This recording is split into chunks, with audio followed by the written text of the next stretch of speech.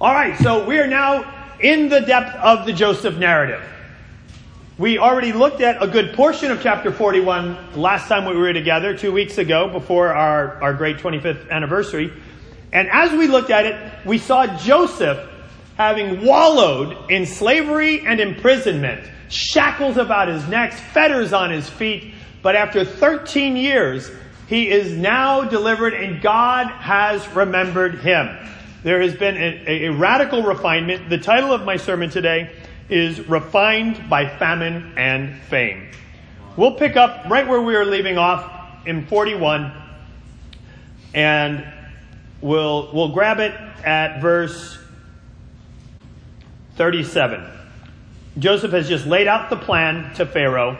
The plan seemed good, verse 37, to Pharaoh and to all his officials. So Pharaoh asked them, "Can we find anyone like this man, one in whom is the Spirit of God?" This is, by the way, the first reference to the Spirit of God being within someone in the Bible.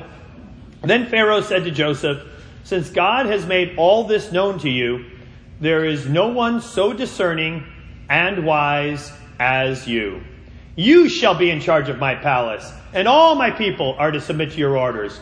Only with respect to the throne will I be greater than you." And voila! Joseph is a 13-year in the making overnight sensation. And after all of that refining suffering, here he is now elevated to a station that he could not even have imagined, where Pharaoh says to him, "You'll be in charge of my palace. All my people will submit to your orders." Kind of the literal phrasing there is, it's an interesting one. "All my people will kiss you on the mouth." So I guess that was a sign of great respect at the time. That all my people will kiss you on the mouth. Maybe that's a way that we could honor Clayton, really, as the elder of the coastal region. Use your discretion. He looks pretty healthy. So let me demonstrate. So Pharaoh said to Joseph, "I hereby put you in charge of the whole land of Egypt." Then Pharaoh took his signet ring from his finger, put it on Joseph's finger. He dressed him in robes of fine linen and put a gold chain around his neck. He had him ride in a chariot as his second in command, and people shouted before him, "Make way!" Thus he put him in charge of the whole land of Egypt. Now there's a similar scene like this that we find in the book of Esther, where this is the very thing that Haman, the official of Artaxerxes, wished for himself, to have all of these honors, which ironically ended up falling upon Mordecai. But this was like the great honor of the man that would be the vizier, the second in command.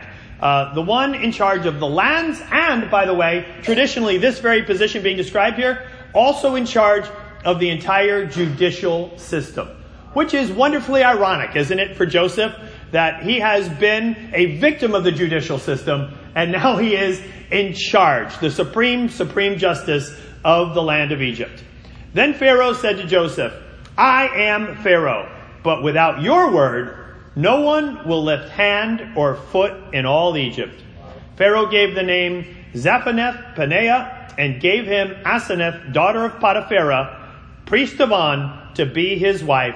And Joseph went throughout the land of Egypt. Now, some people have been critical of Joseph, saying, "Well, what is he doing, taking an Egyptian for a wife? And will she not kind of lead him into idolatry, as often the case with foreign wives?" Well, she does not. Certainly does not. That's not me, by the way.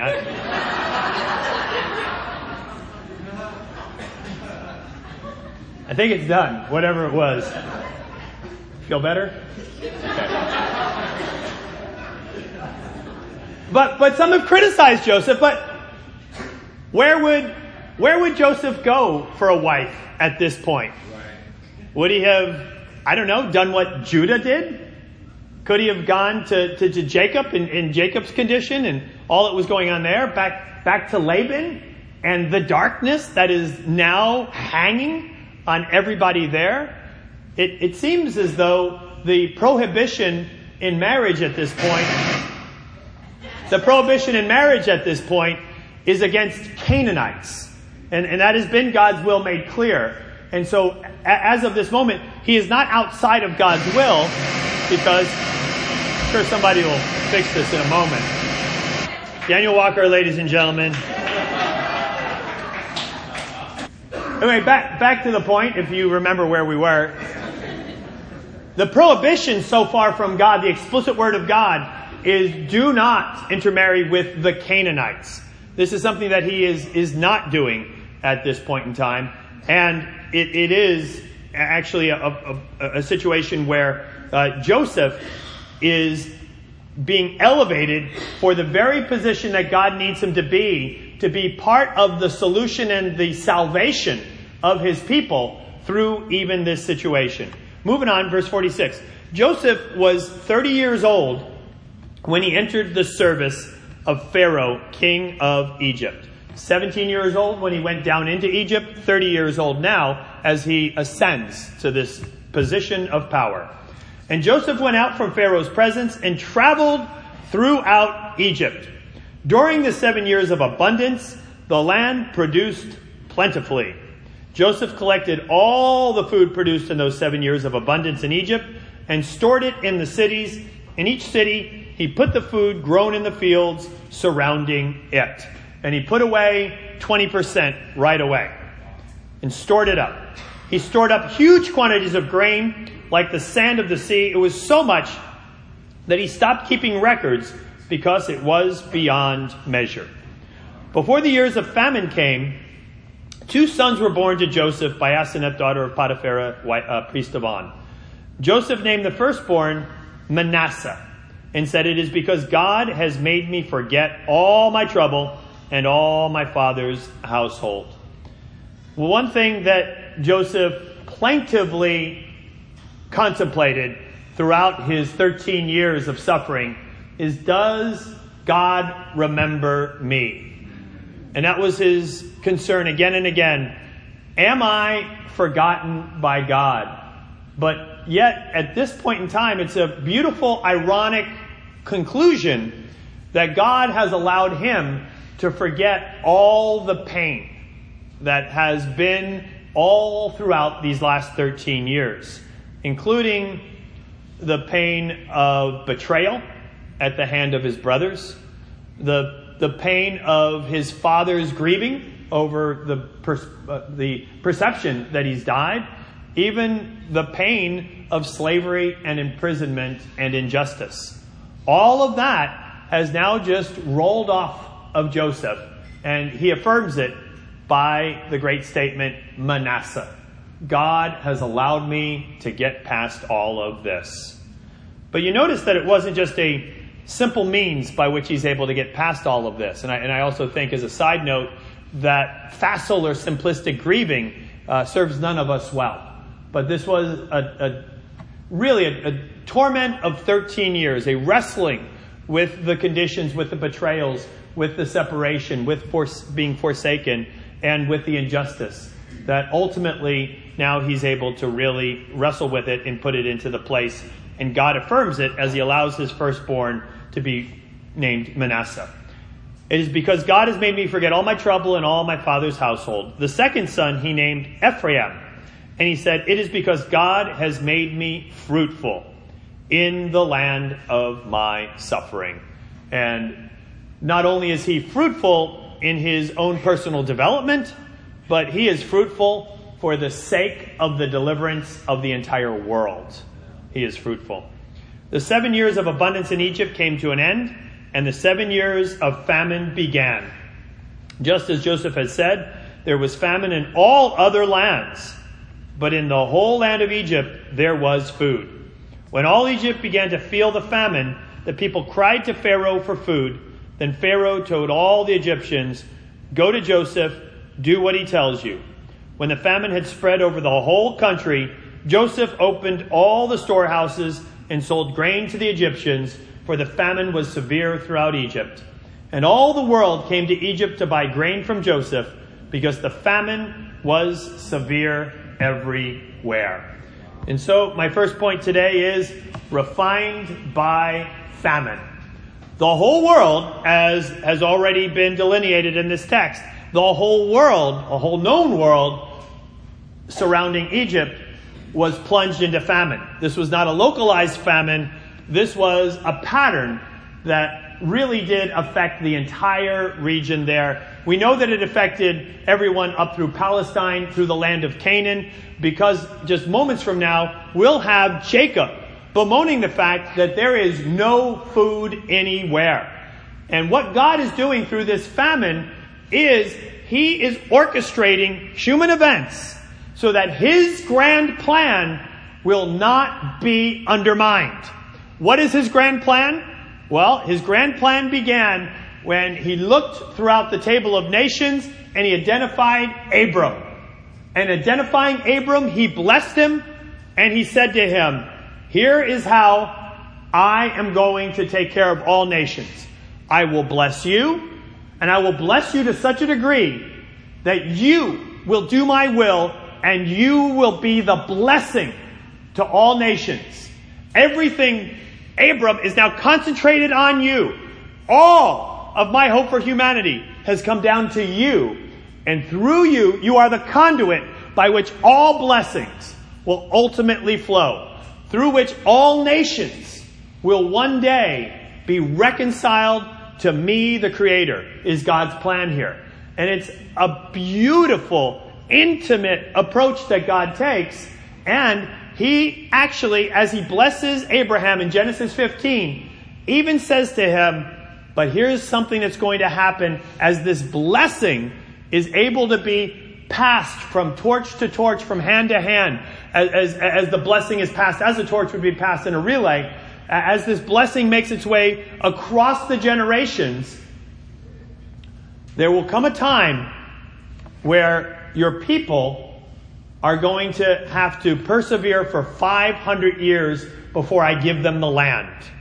Why? Because the land had become so polluted by the Canaanites that God had determined that the only way to see the blessing get to you, to get to all people, was to have the Canaanites completely removed from the land. But God is a just God, and God decides to give them time to repent. And is it fair to give them a generation to repent? Let's say 40 years? Well, maybe.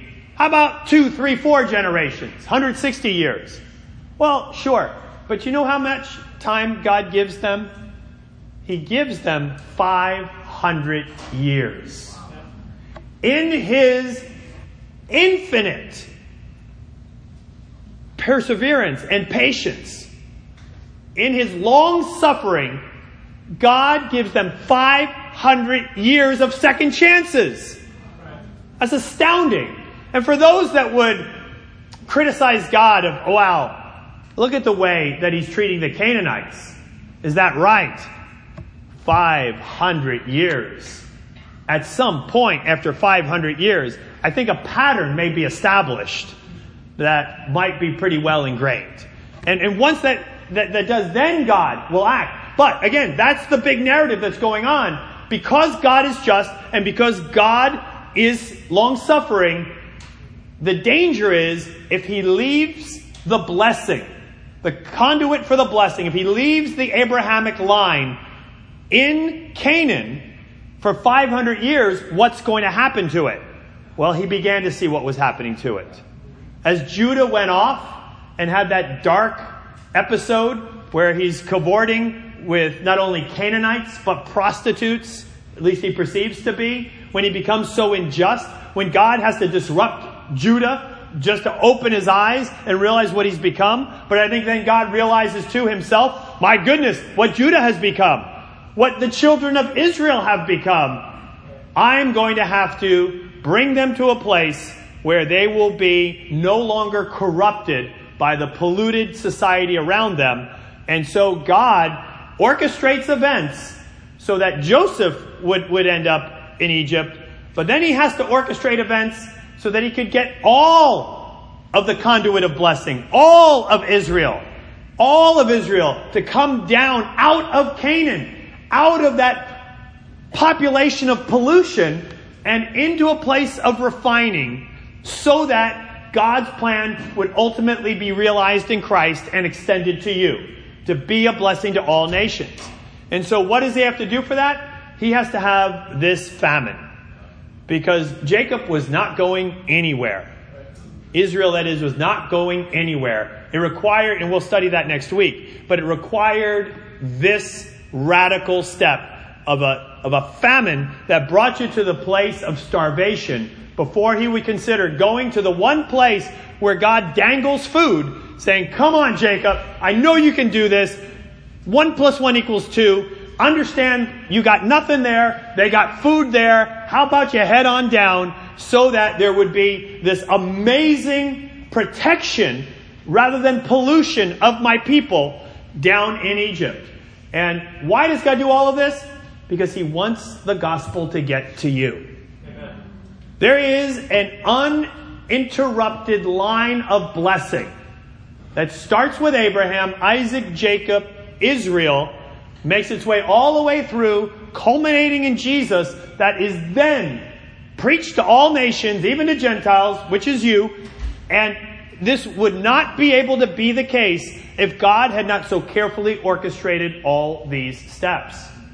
But famine doesn't always feel good. And a lot of times when we're even in the midst of famine, we could be saying to God, what are you doing?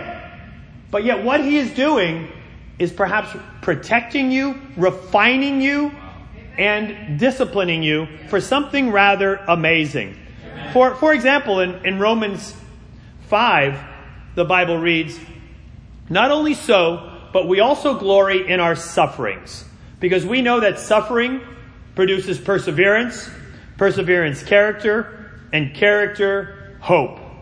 And hope does not put us to shame, because God's love has been poured out into our hearts through the Holy Spirit who has been given to us. That simple chain of events, suffering produces perseverance, perseverance, character, and character, hope. You've all had rough times that have happened to you, either on your way to Christ or even as you've walked with Christ. And in the midst of the hard time, of the suffering, you probably are not saying, God is good all the time, and all the time, God is good. Unless it's you trying to grin and bear your way through it and saying, yeah, God is good all the time. What are you doing? God, come on. Right? But in the midst of it, you're like, what are you doing? What in the world? What is going on here? If there's a God who is good, how is this happening in my life right now? How is this good? Again, in the midst of it, it's impossible to see at times. Why? Because your own emotions are there with you. And everything is clouded. And it's why it's so important in the midst of those times to have someone who is not in the famine with you at that moment to be able to give you some perspective and lead you to Scripture that could help you to understand that, wow, God just might be protecting you or refining you for something rather amazing. I like that even Ryan was talking about even our relationship with money. I mean, how many times have we as a family even had the furnace go, the car go, the most expensive appliances all kind of conspire together behind our backs and say, all right, let's do it. Let's hit them all at this one time. And you're just like, what in the world? And you think there's no way we're going to be able to pull ourselves through this, only to realize, wow, you know what? We can live with less. We can actually rearrange the budget to enjoy simple living and revel in what it is that we have in Christ. That we can be more disciplined and we can be more aware even of what it is that God does provide. Again, in the moment, you don't think so. But you come out of it, having been refined, having been, in a sense, adjusted and recalibrated, and you're like, whoa, wow, I never would have subjected myself to that. But now that I have been, praise God, that has gone on. So, some of you have actually been really refined by heartache. Heartache in romantic interests, in a variety of different ways. And in the moment you think, my world will never be the same. How can I ever live again? And why is every single song on the radio a breakup love song? How did they suddenly cue them all up all at the same time?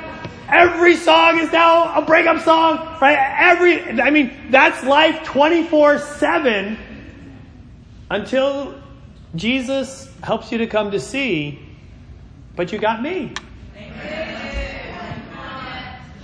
And then Jesus starts to become enough. And then he becomes more than enough. And then he becomes overwhelming. And then he just melts our hearts.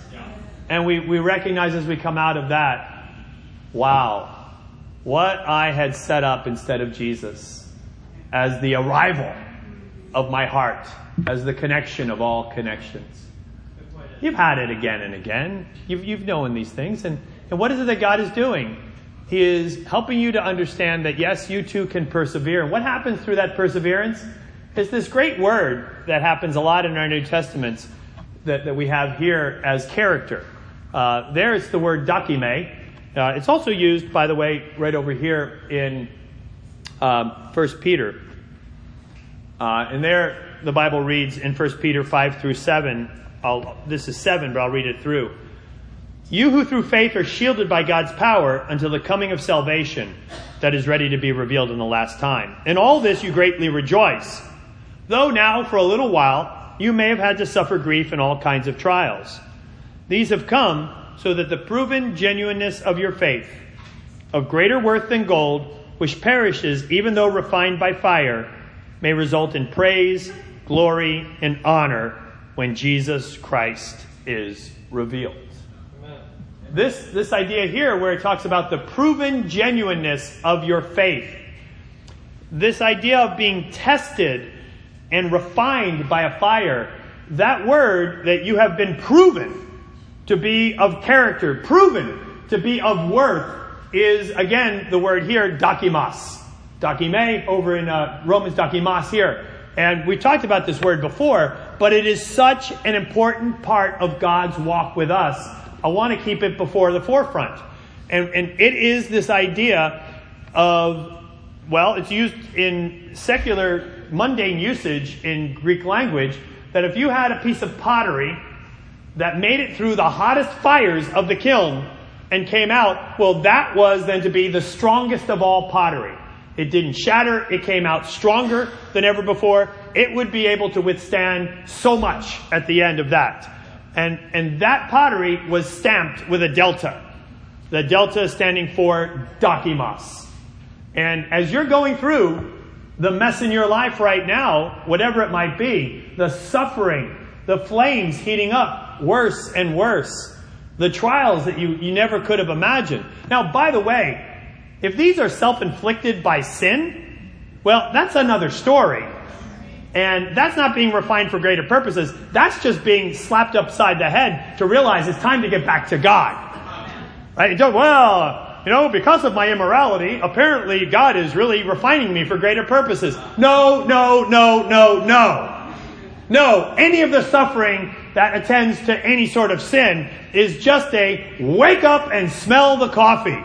You are far from God. Let's get you back to God. And if this amount of pain in your life as a result of the consequence of your sin doesn't do it, well, I can amp it up. But don't ever think that you're some sort of a special vessel at this moment that is being refined for greater purposes. I'm just trying to get you back. And once you're back, then maybe we can talk about refining you for something even greater. Got that straight?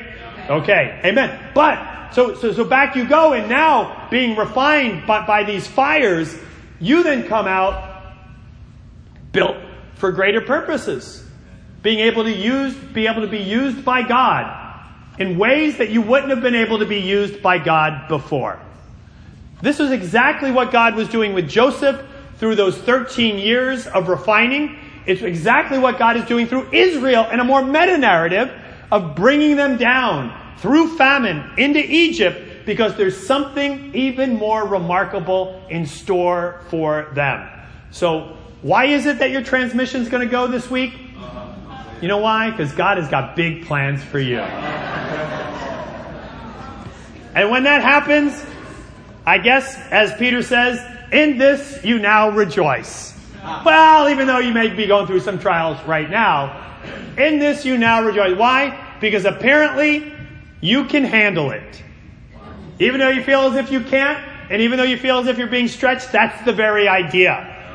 Suffering is suffering, and trials are trials. But God believes you can handle it. And the degree to which you know that Jesus has gone to the ultimate furnace for you is the degree to which you know that he walks through these current furnaces with you. And as he walks with you, you know that you're coming out the other end, built for astounding service to our Lord. But maybe you're not just being refined by famine. Maybe you're being refined by fame. This is a hard one. Because, my goodness, after 13 years of misery, suddenly you're brought before Pharaoh, and he says, "So, young man, I hear you got a lot going on. I hear you can interpret dreams. I hear you're the solution to all the woes that are going on in my life right now." The great king of the great superpower of Egypt says to him, "What would be the temptation after all of that?" Yeah, I got some skills. Maybe let me do a thing or two here and see how it goes. Or, God forbid that God didn't maneuver it for Joseph to go, but if it was Jacob who went. And think Jacob maybe wanting to cut a deal. Or Jacob wanting to negotiate. Rather than Joseph, who is ready to just say, "Hey, nothing that is going to come out of me is me. It's only going to be God. And if anything comes out of value, it's not because of me. It's going to come because of God." Now, at the other end of every suffering is usually relief. Not just relief, but even advancement in different ways. And maybe it is you becoming chief. Maybe it is you getting that job or getting that promotion. Maybe you do get into that school that you've wanted to get into. Maybe the dating relationship has finally worked out. Whatever it might be, where suddenly you've come back to the Lord and you've repented. Or suddenly, perhaps, you've had a breakthrough and you've really come to gain so much more out of your Bible study. Maybe through a series of help from friends, you've cultivated a prayer life that gives you a hop in your step. But God forbid if at that moment you kind of have a Nebuchadnezzar moment where you're like, "Yes, it is by my hand and my word and my power that I have brought all of this about in my life." Right? I mean, there's nothing that is so distasteful to God as when we then arrogate those accomplishments to ourselves. 1 Corinthians 4 says, "What do you have that you didn't receive? And if you did receive it, why do you boast as though you did not?" There will be so many great blessings that God will shower into you and your family, and you will carefully curate it and put it on Facebook. It'll be all fame, no famine, on your timeline, right? I mean, it's just the way that social media tends to work. But if at any point you're carefully curating the fame instead of the famine, so that it is a check me out, look what our family's accomplished, look at how delivered and how evolved we are. If that is even an underlying current, wow, watch out. In Daniel, it says regarding Nebuchadnezzar was walking on the roof of the royal palace in Babylon in chapter 4. He said, "Is not this the great Babylon I have built as the royal residence by my mighty power and for the glory of my majesty?" Even as the words were on his lips, a voice came from heaven. "This is what's decreed for you, King Nebuchadnezzar. Your royal authority has been taken away." As the word was on his lip, "You will be driven away from people and will live with wild animals. You'll eat grass like the ox. 7 times will pass by for you until that you acknowledge the Most High is sovereign over all kingdoms on earth and gives them to anyone he wishes." I think for a lot of us, because we live in America, we live in the suburbs, we've gained so much from God. You go to a school, if you're in high school right now or middle school, that you have such resources that people on the other side of the world could only dream would be their resources. You live in a community with communal resources that people could only maybe give themselves a small permission to imagine. And it's your life every day. We have such comfort that is brought our way. If we go through even a day or two of our lives where either our cars or our homes aren't climate controlled to our exact comfort level, we're astounded. Right? We've been given so very, very much. And we're paying for it. And we're kind of working all of this through to our own comfort levels. If in the midst of all of this, we're not constantly marveling at a God who has brought this about in our lives, God is going to have trouble using us. And God wants us to really look at Jesus. I love what Jesus says in John 5, where he says, I do nothing of my own. That's Jesus. I do nothing of my own. Whatever the Father does, I see him do. That's what I do. I just watch and I learn and I follow. That's all I got going on. Like that's the Son of God. And I think that's John 5:19. Intensely paraphrased by me, by the way. If you look it up. That's not what he said. Well, it's in the ballpark. Look. The Lord gives wisdom. From his mouth comes knowledge and understanding. Proverbs 2:6. The most dangerous corruption of the gospel today is the prosperity gospel. And the health, wealth, give me your money, seed to God, is all part of aggrandizing men, buying the G8, buying the luxury that all comes with all of that, to bring that about for man's glory. It's one of the most heinous heresies that goes on today. And to look at Christ, you see nothing of the sort. And if we really are excited to allow the grace of God to refine us so that we know life to the full, well then we'll shrug off any of these fame enticements that could come our way. And we'll embrace any of the famines, any of the sufferings, knowing that Christ is walking with you right now through it. And that he is walking you through to a place of astounding effectiveness that you couldn't have even imagined would have been part of your trajectory as you become fully mature in Jesus Christ. Amen. There's no mistaking that as we have distance and we look at this narrative, right? We look at this and we would imagine that, let's say Gad or Issachar they're sons of Jacob, are kind of bemoaning, going, I can't believe there's this famine going on. Doesn't God love us anymore? Right? I mean, if we were to kind of pop into the narrative, we would be like, Issachar, buddy, I mean, why so grim right now? I mean, God's got a plan for you. It's all going to work out. There's a big ark. It's all going to be one, right? We could say that rather well, but it's very difficult when it's more of a microcosm in our own lives. And so let me encourage you as we end this great aspect of the narrative, seeing God's sovereign, intimate hand guiding human affairs so that the blessing that was being protected through this vessel would ultimately come to you. Let me recognize, this blessing is now with you.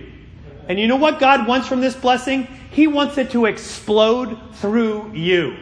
And the way that that's going to happen is through your refinement. And as you're being refined right now, grab a friend. Grab a friend today. And let them know the ways that God is refining you. And ask them, how do you think that this will result in the blessing?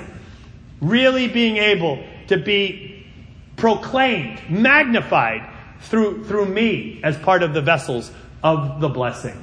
Grab somebody and see clearly what it is that God is trying to do, even here, even now. And amen. Let's break to the fellowship. Thanks.